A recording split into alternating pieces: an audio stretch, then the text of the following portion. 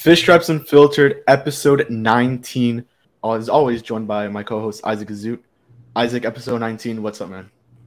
Chilling like a villain, man. We're recording this on May 19th, an off day. Marlins just finished up their series with the Washington Nationals, and we will soon be facing the Atlanta Braves. So very excited for this interview as well. Yeah, so we aren't going to recap the National Series. You guys, that'll be done tomorrow on tomorrow for us on Fish Stripes Live. You would have listened to that by now, so make sure to check that out if you haven't so done. But I want to talk about, I guess, the breaking news that happened, or technically breaking news, the Max Meyer news that he went on minor league IL. Your thoughts on that? I mean, he had some really bad starts. The last two starts, I think he gave up 8 earned runs in one, and then 4 in the other one. I think this was broken by Jordan McPherson. There it is. Yep. He will be re-evaluated. The organization does not believe it has to be serious. So I guess that's a little bit of an explanation to his bad 2 starts. Yeah, exactly. It is an ulnar nerve irritation, or like you said, organization doesn't believe it to be a serious injury. But yeah, people were concerned with the lack of effectiveness he's had in his last 2 starts. He faced the Brewers minor league affiliate his first bad start, which was, I guess, 10 days ago. And I think it was 2 nights ago where he just got lit up for, I think it was 8 earned runs. His ERA jumped from the mid-1s all the way into the 4s. So this, hopefully explains his lack of performance, and hopefully he'll be back, within – he won't miss too many starts, maybe 2 to 3 starts at most. Yeah, so any plans of him being a Marlin, an official Marlin on the Major League roster this weekend in Atlanta is completely off the books. So we'll be getting some more Eliezer Hernandez action in the next couple of weeks. So the next thing I wanted to get to, the pitching rotation itself. They're getting it back together. Sandy had one of his best starts of the season against Washington. Pablo did have a rough start, but Trevor against the Brewers had an incredible start that I think got just derailed completely by that 1-run loss. I think it was another 1-run loss for Trevor.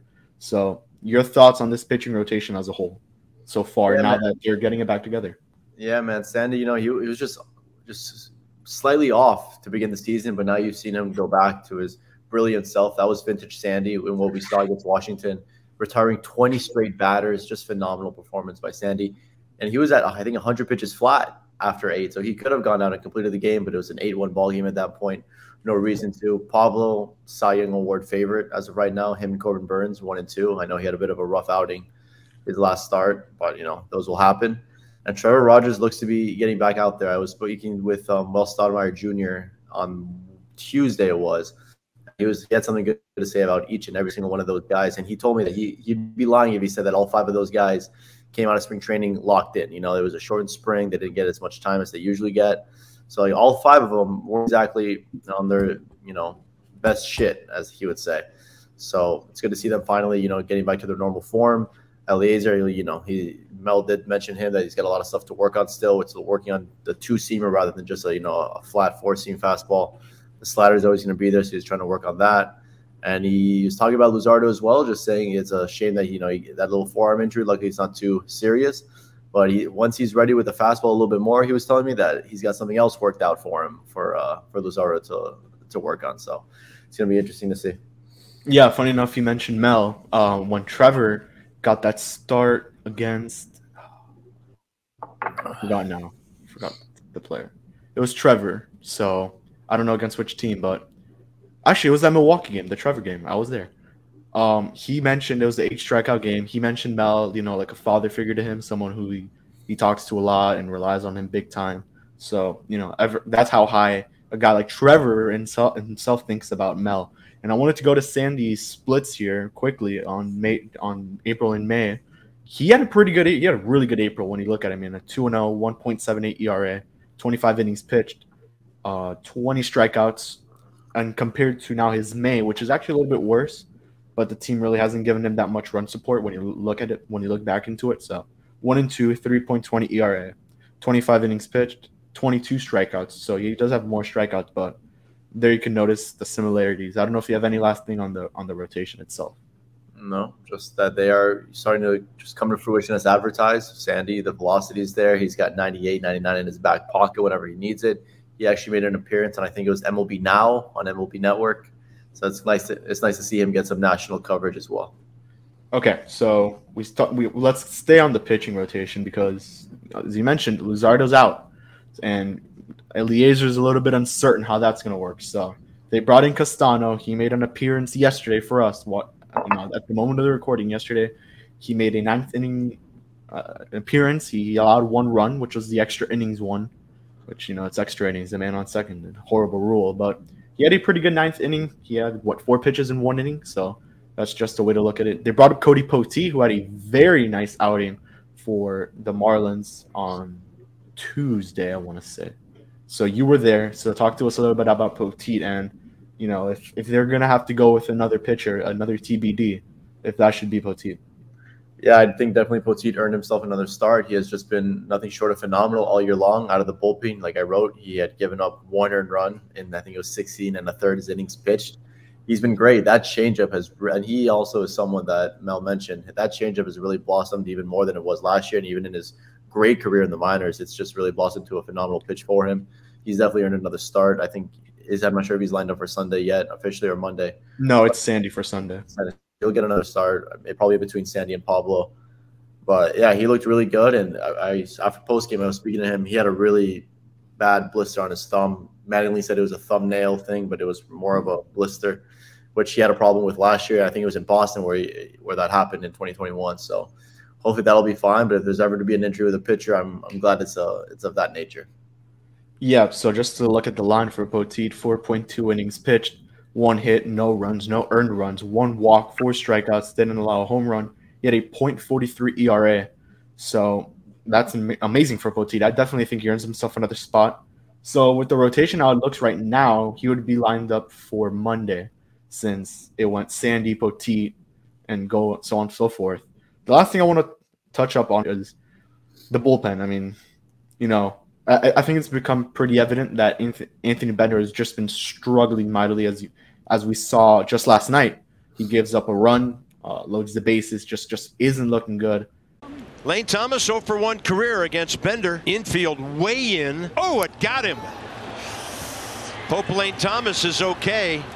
That's a tough way to get a run batted in, and the Nationals are on top 4-3. Your thoughts on Anthony Bender and what's the solution to this? And I think we'll both agree on this solution. I think they've been using him in lower leverage spots. They use him in the 6th inning. I think on Tuesday, in the 5th inning, even on Tuesday. So they have been, messing around with his, the high leverage and low leverage spots for him. But at this point, you got to consider sending him down and have him work on some stuff. There is a myriad of players in AA and AAA that are putting up phenomenal numbers out of the bullpen for Pensacola and Jacksonville. And Bender's just, I don't think he's had a 1-2-3 inning all year. So he's, maybe one, but he's struggled mightily, since the sticky stuff last year. Like we mentioned this a million times. Second half of last season was pretty, mid. And this season, it just hasn't been good at all. He hasn't been able to get it going. No control. He walked in a batter against Milwaukee, even though he sort of did, clean up the mess that Tanner Scott left him. Here, it was his own mess, and he hit a batter in, which is, just as bad, if not worse. So it's been tough for Anthony Bender. But the stuff is still there, and I think he'll be fine. This is where we'll go now into our interview with Miami Marlins play-by-play and pregame show guy, Kyle Sielaff, also a Jeopardy contestant. So we'll see you guys all in the next one. Peace out and go fish. We have Kyle Sielaff joining us. Kyle, what's up, man? What's up, guys? How you doing? Thanks for having me. Yeah, we're very excited to have you. Now, I'll take it to Isaac for the first question. Yeah, Kyle, just, for anyone that's listening, just sort of tell us about yourself, how you came to this job. This is my 10th season. So 10 years ago, I graduated in December of 2012 from the University of Miami. One of my good buddies, Chris Whittingham, who's with the Dan Le Batard show now. Yeah. He and I were very close. He was the station manager, the sports director for the student radio station at the time. And he texted me when I graduated. He was like, hey, the Marlins might be looking for somebody to do the pregame show. And I'm like, I guess I'll apply. I mean, I'm like a 22-year-old kid out of college. I can't imagine this is going to go extremely well. But one thing led to another, and I got the internship. And I've been fooling them for 10 years, guys. Wow. No, that's pretty cool.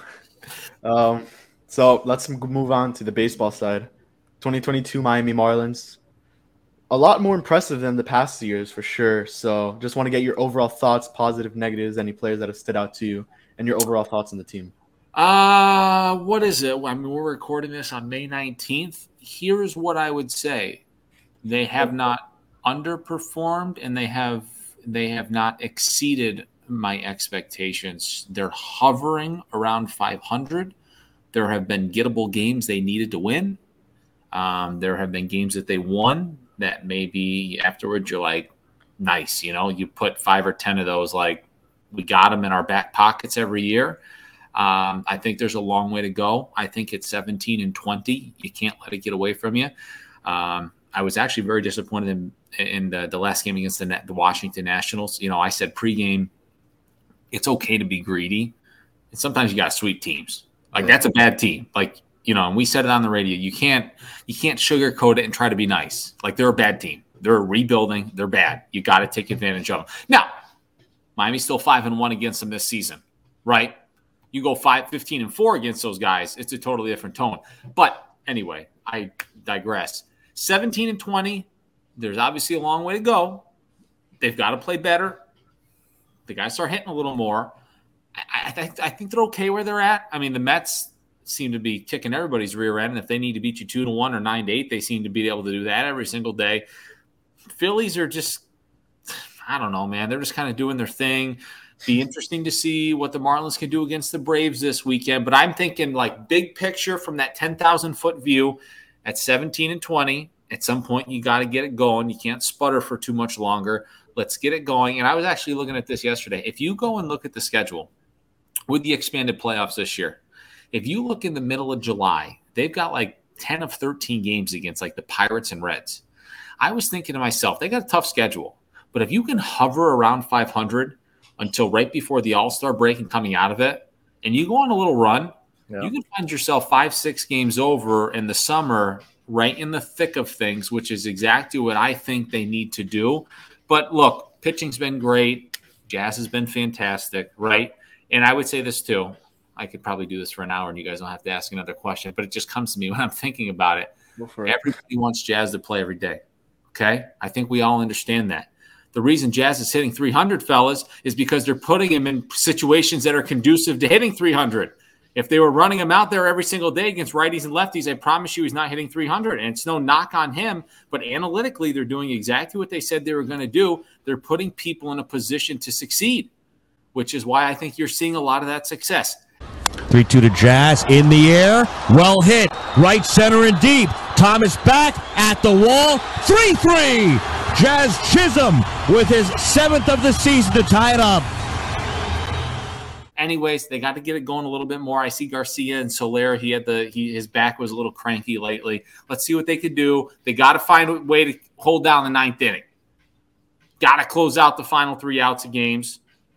So maybe the back end of the bullpen needs a little something there. We'll see. I think Anthony Bass could slide in there as good as he's been this year. That guy has totally turned it around. Anyway, I'll leave it at that. There's a long way to go. I'm not displeased where they're at, and I'm not overly enthused about the situation they're in. 17-20, they're okay. Let's start winning some series. Yeah, and I guess that's a good spot where we could go. I mean, the Marlins made a lot of movement during spring training. We could take it back a little bit there. What were your thoughts on that initial roster? They brought in a Sean Armstrong when maybe they could have taken someone else in the minor leagues. What were your thoughts on that initial roster and the roster movement so far this season, how they've gone about that? I think it's kind of to be expected, kind of where it's at. I think when it's all said and done, you're going to look at the Tanner Scott and Cole Sulser moves and be very pleased by them. I know Scott has had some command issues. Cole Sulser has proven to be very, very serviceable late in games, which I think is extremely encouraging. Position player wise, what else was kind of out there for them to do? For me, I think they kind of built it exactly how they wanted to within reason. Yeah. I don't think you left spring training feeling like, holy cow, like how did they not fill that need? Right. I think needs were filled and the roster was better than it was to end last season, which I think ultimately is every GM's goal, like be better than you were at the end of last season. Now, we'll see. You know, like you see like a guy like Quintana crushing it in AAA. Like, do you clear a 40-man spot for a guy like that? Maybe. I don't know. Will there eventually be a need? I don't think he comes up without a need. I think the same will be said for Lewin Diaz. Yeah. I'm going to be very curious to see what happens with him and Gerard Encarnacion, who just got that promotion. Yeah. Like, can those guys hit in the big leagues? Like, we don't know, but is that a question that's going to be answered this season? I mean, I don't know. So there's a couple of names that are kind of encouraging down there and interesting to look at, but where they're at right now with no glaring injuries, looking forward to getting Wendell back at some point. I think people don't really like to hear this either. You take more time than you need there. Yeah. That hamstring lingers. He comes back 5 days too early because they feel like they need him and something goes. Now we really got a situation. Right. Take as much time as you need to get it healthy. But, yeah, I'm okay with the way everything shaped up. Yeah.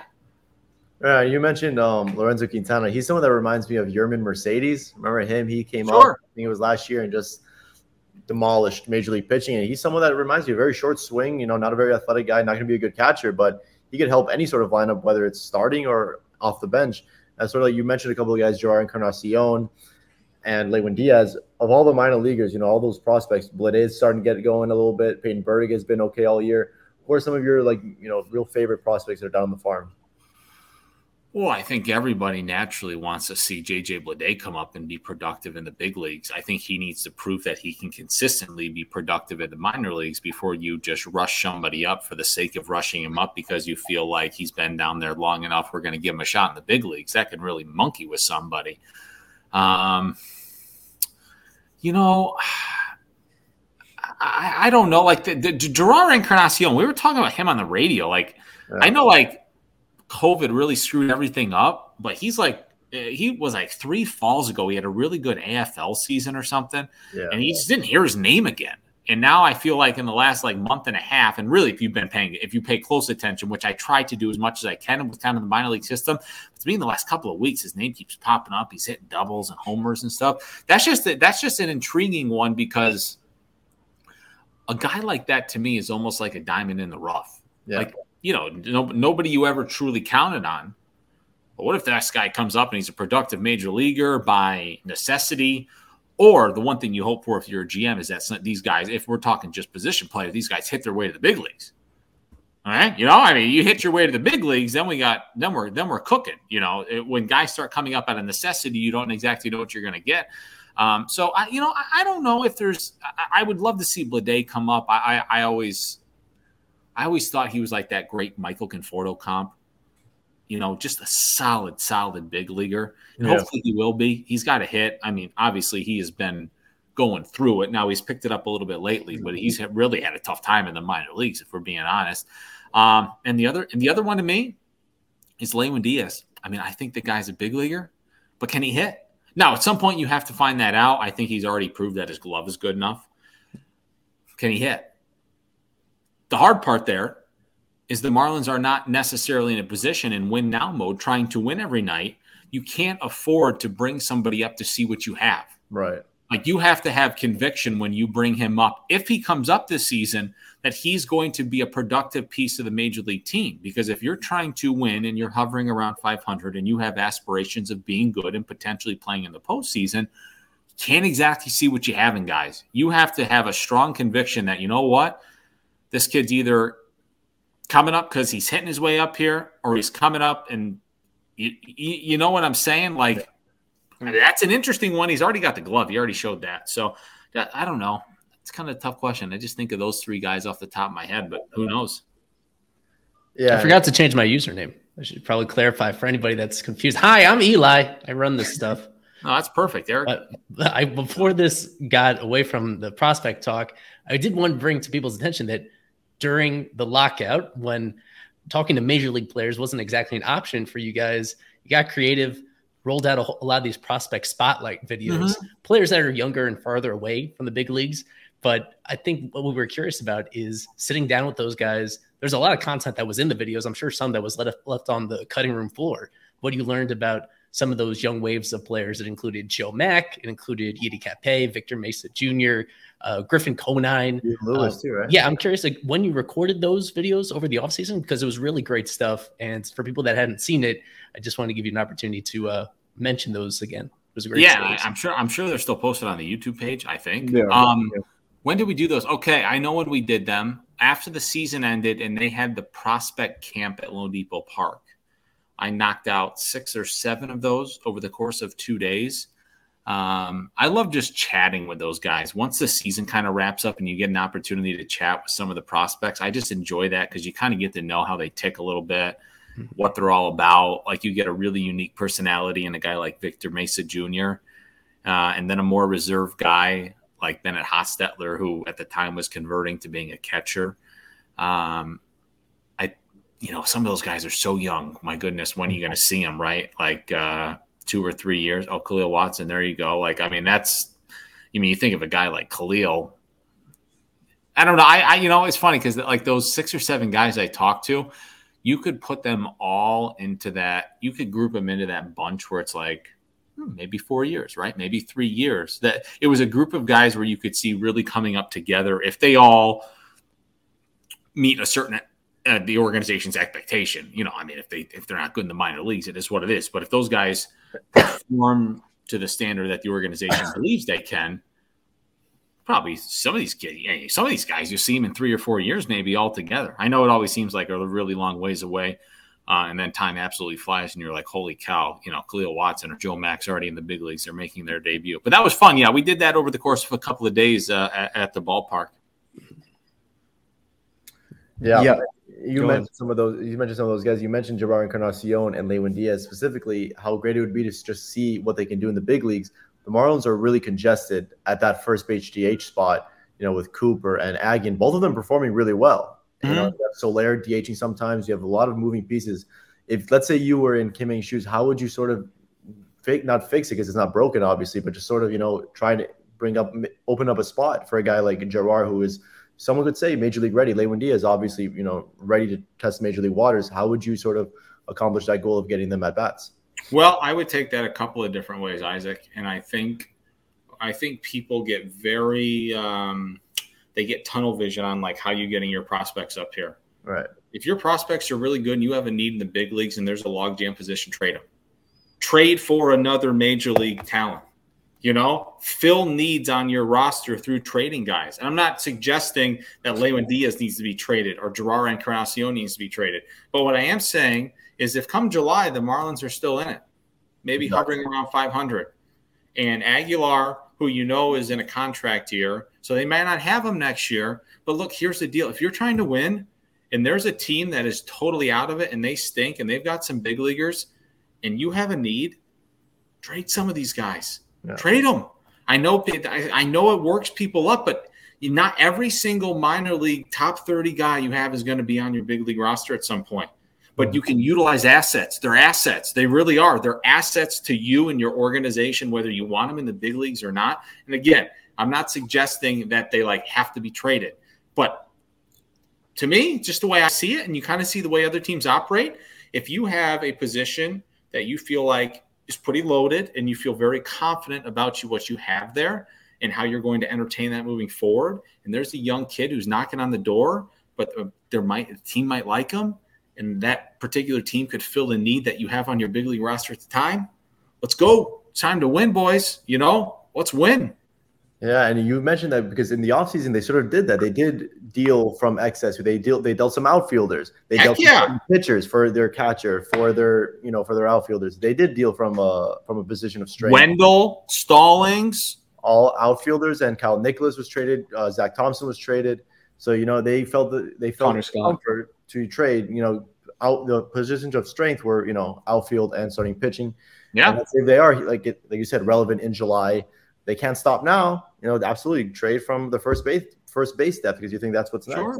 Sure. Who knows? A lot of people thought maybe there could be a big splash if they were to trade a Max Meyer or something, but you can probably hold on to guys like that unless you get something that you can't refuse. Yeah. But I think every general manager within reason is open-minded about any prospect that they have. if somebody's willing to overpay and you can confidently part with minor league top talent and you're bringing back Major League Baseball players in return, it's literally your only goal. Yep. You have to win in the major leagues. Great organizations develop from within. Great organizations find a way to trade from within and continue to build that prospect farm while improving the big league team. It's hard as heck. We all get that. Yeah. But the Marlins are in a position where you see where they are now. They're winning games. They're not uncompetitive. They have what it takes to win games. And I truly believe this organization, within reason, is going to do whatever they possibly can to get this team in a position where if we do this again on September 1st, Marlins have a chance. Maybe they're 3 out. Maybe they're 2 out. Who knows where they are? But I think they're going to continue to try to improve this team. Yeah, and I'm someone who goes by, you always need to have your best hitters on the field and your best pitching on the field. If your best hitting comes from the minor leagues and there's a player struggling on the major league roster, I think you have to make something happen on that end, especially because there's some guys in the minor leagues that are raking, as we mentioned, Gerard, Lewin. Charles LeBlanc is another one, but I think that position's a little bit log-jammed as well. But, let's move on a little bit to Braves versus Marlins. This is being recorded once again on May 19th. So the Marlins are playing the Braves tomorrow for us, which would be May 20th. So let's preview that series a little bit. Marlins against Braves. So we do something on Fish Stripes Live called the series prediction. So we want to get your prediction on how many games the Marlins will win and the series MVP. So this series MVP could be on the Marlins side, the Braves side. It could be a reliever, pitcher, or position player, whoever you want from either side. And just to be clear, though, MVP is chosen from a stat win probability added. For example, last series, Eli, somehow guessed that Eric Gonzalez would be the MVP of that series, just edging out Jazz Chisholm. Win probability added based on that. Kyle? What? Okay. That was a great face. Great face. Just, what? All right, hold on. Let's backtrack. I think the Braves are an extremely good team. I think just like saying they're going to sweep them is a little ridiculous, but I think Miami, in terms of the way that this rotation lines up this weekend, Rogers and Morton, let's see, Hernandez and Kyle Wright and Anderson and Alcantara. Yes. Win 2 of 3. You got 2 of your horses on the mound. Win 2 games. Like, that's what people think I'm crazy, but I say it all the time. When you have this type of rotation, win the game. Take 2 of 3. I understand it's harder than that, but if you are this good, their starting staff is this good, they're going to throw up clunkers once in a while. The expectation going into every series, when you've got 2 or 3 of your best pitchers going, you have to win 2 of 3. When you play bad teams like the Nationals, you got to sweep them. You're not going to do it all year. But what did I come back to? Find a way to be 15-4 or 14-5 against those guys at the end of the year. Now, 2 of 3. Now, what is the win probability thing? What am I guessing? You're picking a series MVP. Any player, presumably on the Marlins, it could be on the Braves, but usually on the Marlins, that you think is going to have a good series and just most importantly, like, come through when it matters most. That's what decides the factor in terms of who actually gets win probability added value. Jesus Sanchez. Oh, okay. All right. All right. So, are there any guys up for the Braves this weekend? I'm sorry, you mentioned it was Ian Anderson, Kyle Wright. Oh, Kyle Wright's gonna be tough, man. He is very good. He's been really good. Charlie Morton, no lefties. So yeah, good guess. I'll go with you on that one. All right. So since Isaac and I won't be on the stream, let's go to Isaac for your series prediction and MVP. Yes, Kyle is gonna be fortunate enough to have me annoying him tomorrow. I'll be at the ballpark covering the first game of the series. I'm gonna go with him. I'm always a little bit optimistic. Obviously, my realistic brain is saying the Marlins are gonna lose 2 out of 3, maybe even get swept. But with Sandy pitching on a Sunday at home, that's his bread and butter. Charlie Morton, Jazz has gotten him a few times, and so I'm gonna go Marlins win 2 out of 3. I think they win. They lose the middle game, and they win 2 out of 3. And I'm gonna go with. I know it's a popular vote, but Jazz Chisholm Jr. He's gone Charlie. And there's 3 righties on the mound, Kyle Wright, Ian Anderson. Both of those guys Miami has faced in the postseason. So I'm going to go with 2 out of 3 for Miami. Jazz Chisholm Jr. is my most valuable player. Yeah, this is MVP, best player in the league. This is definitely a must-win series for the Marlins. They got the edge over the Braves last time in the series. They took 2 out of 3 against them. Played extremely well in Truist Park. It's what it's called now, I hope. And so I think Miami does take 2 out of 3. They win the Trevor start. They win the Sandy start. I just don't see them winning that Eliezer start. In Series MVP, I'm going to go Jorge Soler. It's Cuban Heritage Night on Saturday. I think he'll get the juices flowing for him a little bit more. Hopefully he's healthy enough to play. He's been dealing with some back issues, I think, since for a couple days now it's been. So let's move on to the next topic. Isaac, take it away. Well, yeah, no, Kyle, obviously you've been doing this for quite a while, and just obviously craziest, wackiest moment so far that, ask the manager of broadcasting for the Miami Marlins, what's like the funniest thing, whether it happened in the booth or whether it happened on the field, or just favorite moment, baseball moment that happened on the field? Just what are some moments that stood out to you so far in your career? Funny or craziest or the weirdest? Memorable, perhaps. Well, memorable. The first thing that comes to mind would be D. Gordon's home run after Jose died. That's a layup. Yeah, that's an uncontested layup, fellas. Crazy or wacky? I don't know, man. What is crazy or what? The Philly Fanatic came in and silly strung me all over the place in Philadelphia on my birthday like 4 years ago. That Glenn and John Eric set up. Like that, but that was kind of wild. That big fluffy green thing coming in and just spraying me with an entire can of silly string was kind of weird. Was it true that you took on the Freeze in Atlanta? I want to know this. What should I say? Okay, that wasn't you, was it? The truth, fellas, is that wasn't me. I knew it wasn't you. But we're trying to line it up for September. Let's do it. Okay. You have to. We need this. You truly believe you can beat the Freeze with that head start? Would you beat the Freeze? I think so. If I get if he gives me the proper headway, yes, I will beat him. Okay. Good. Kevin, are we going to go through Q&A or are we going to go straight through Q&A time, and then we'll go to the final question.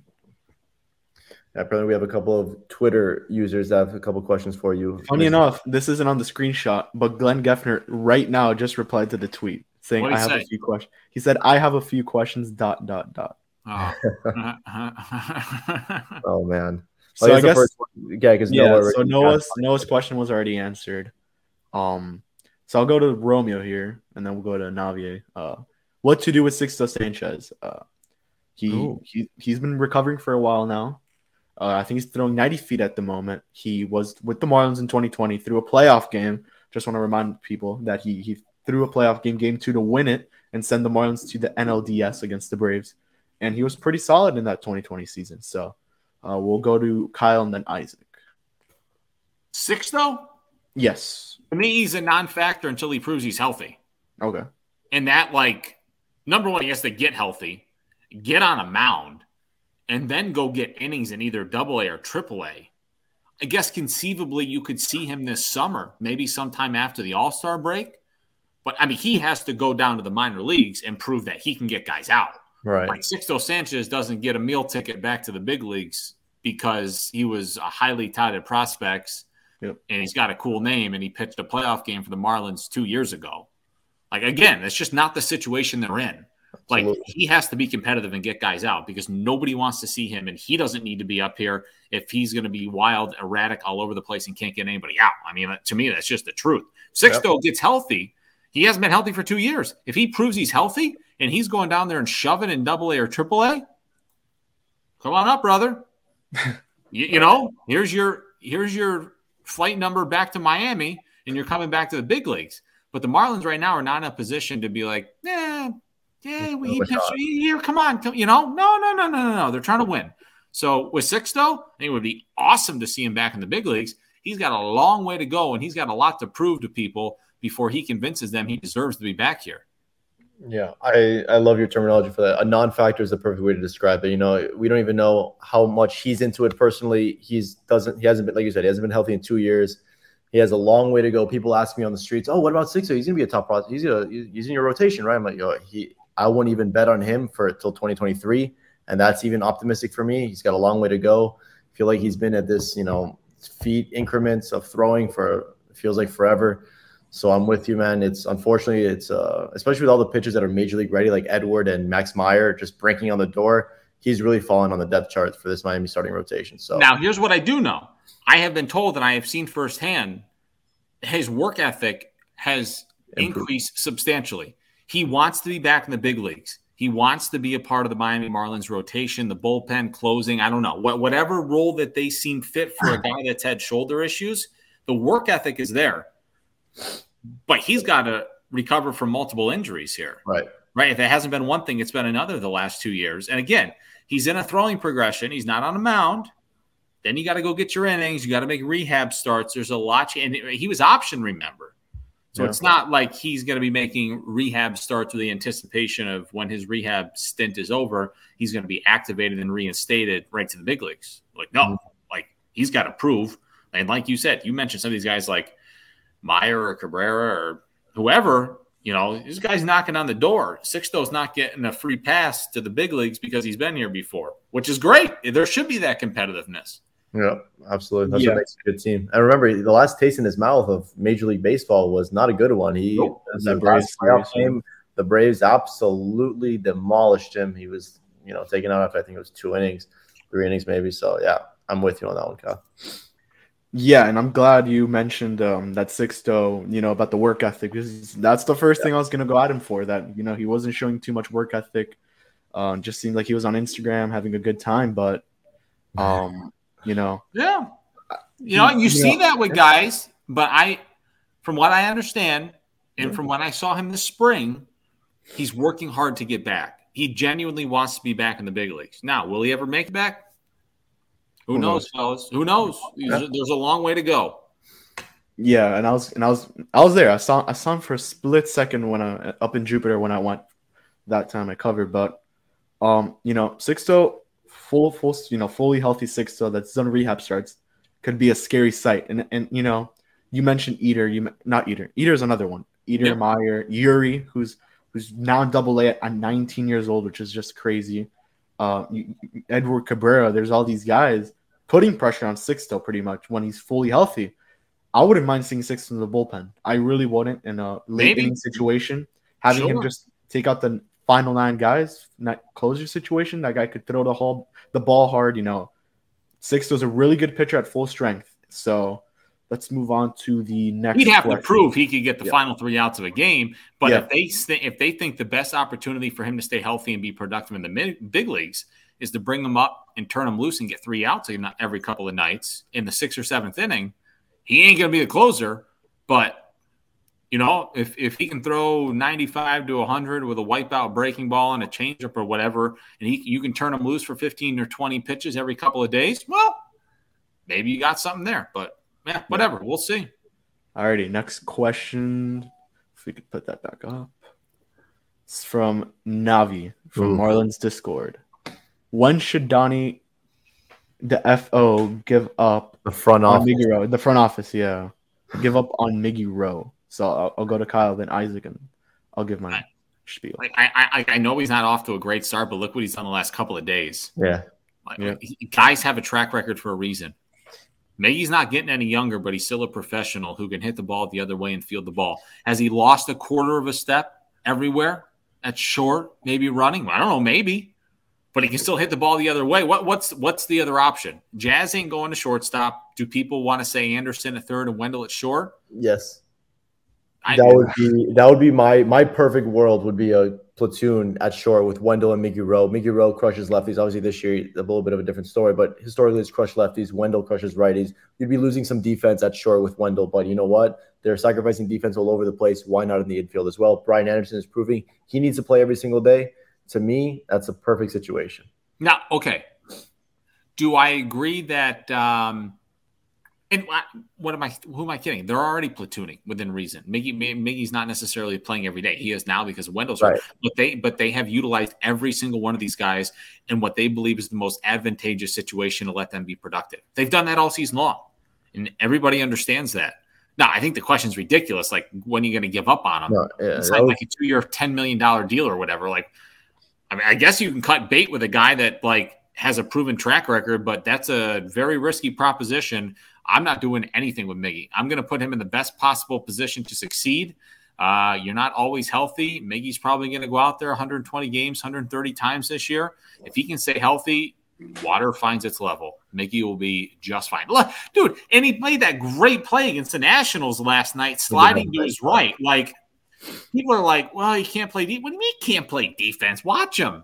Like, he made a great play, sliding, popped up, and in one fluid motion through to first. Like, Miguel Rojas is okay. Just let him be. He will be just fine. I think he's extremely relevant for this team. No doubt. That was a hell of a play, and that's a perfect – I think he's the perfect, like I said, off the bench bat, make some starts, a lot of starts, and maybe even a defensive replacement. I think there's definitely a role for him on this team. Sure. I think there's the point that Navi was making is that, hey, maybe his days of starting every day, no matter who's pitching, might be numbered, but he is, so valuable. And they were. Exactly. When everybody was healthy, those guys were platooning. Exactly. And Brian Anderson showing that he's really good again makes it even, it's a great problem to have. This is a problem that Miami really hasn't had before, where they have, 3 guys for 2 positions on the left side of the infield. They have 3 guys for the right side of the infield, and they're all good.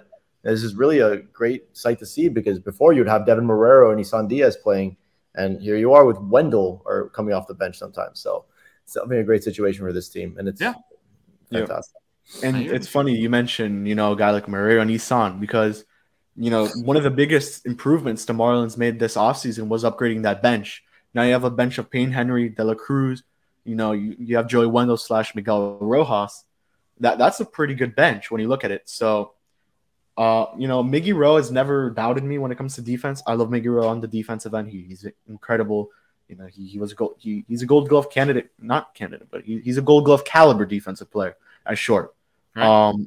And the bat this season has been very slow. I will say it's been very slow. He hasn't gotten it going as quickly as everyone, saw him either in 2020 or 2021, but he's going to get it going. I think he'll get it going very soon. He just has to get adjusted, very short spring training. A lot of these guys have gotten off to slow starts because of that short spring training, which did not benefit many. So we have, I think, one final question. And funny enough, it's from Glenn, there it is. Glenn Geffner asked, what's it like being Ted Lasso's assistant coach? It's good. Did you guys watch Ted Lasso? No, I'm not gonna lie. Oh, so you guys are like, what is this weirdo asking? Nobody has. No, I know of it. I didn't watch. Yeah, it. I know of it. Coach Beard. I guess I look like him. I think that's flattering. I don't know. He's an all right looking dude, like a 5 out of 10. So I'm probably like, whatever. I'm just a normal looking human being. Great. It's great to be his assistant coach. Yeah. Yeah, I think our own Daniel Rodriguez actually did Halloween as Ted Lasso one year, so I know of the story. Manny dressed up as Ted Lasso this Halloween, I'm pretty sure. But by the way, Miggy Rowe has a hit in 8 of his last 10 games. 2 of them being multiple hit games. 2 nights ago, he went 3 for 4.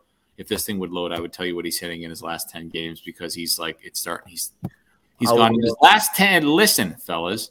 In his last 10 games, he's hitting .297 with an on-base percentage of .333. His average has gone from 177 to .214. So everybody, park it. Just cool it.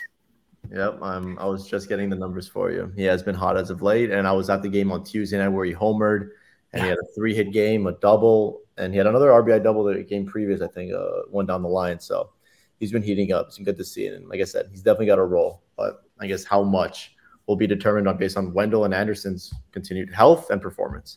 Exactly. And Wendell has performed. That's the thing. Wendell's performed big time. He was one of the hottest hitters, one of the best hitters on the Marlins before his injury. I think he had one of the highest batting averages as well. So that's definitely one. Isaac, I think you have one last question. Yeah, last question for you, Kyle. I know we got a bunch of South Florida sports to get to. Miami Heat. 1-1. Panthers, Lightning, 1-1. Second period's wrapping up. Go ahead. Alrighty, we're gonna get this one really quick. Last question. You're obviously, the epitome of what someone who would study journalism, broadcasting would do.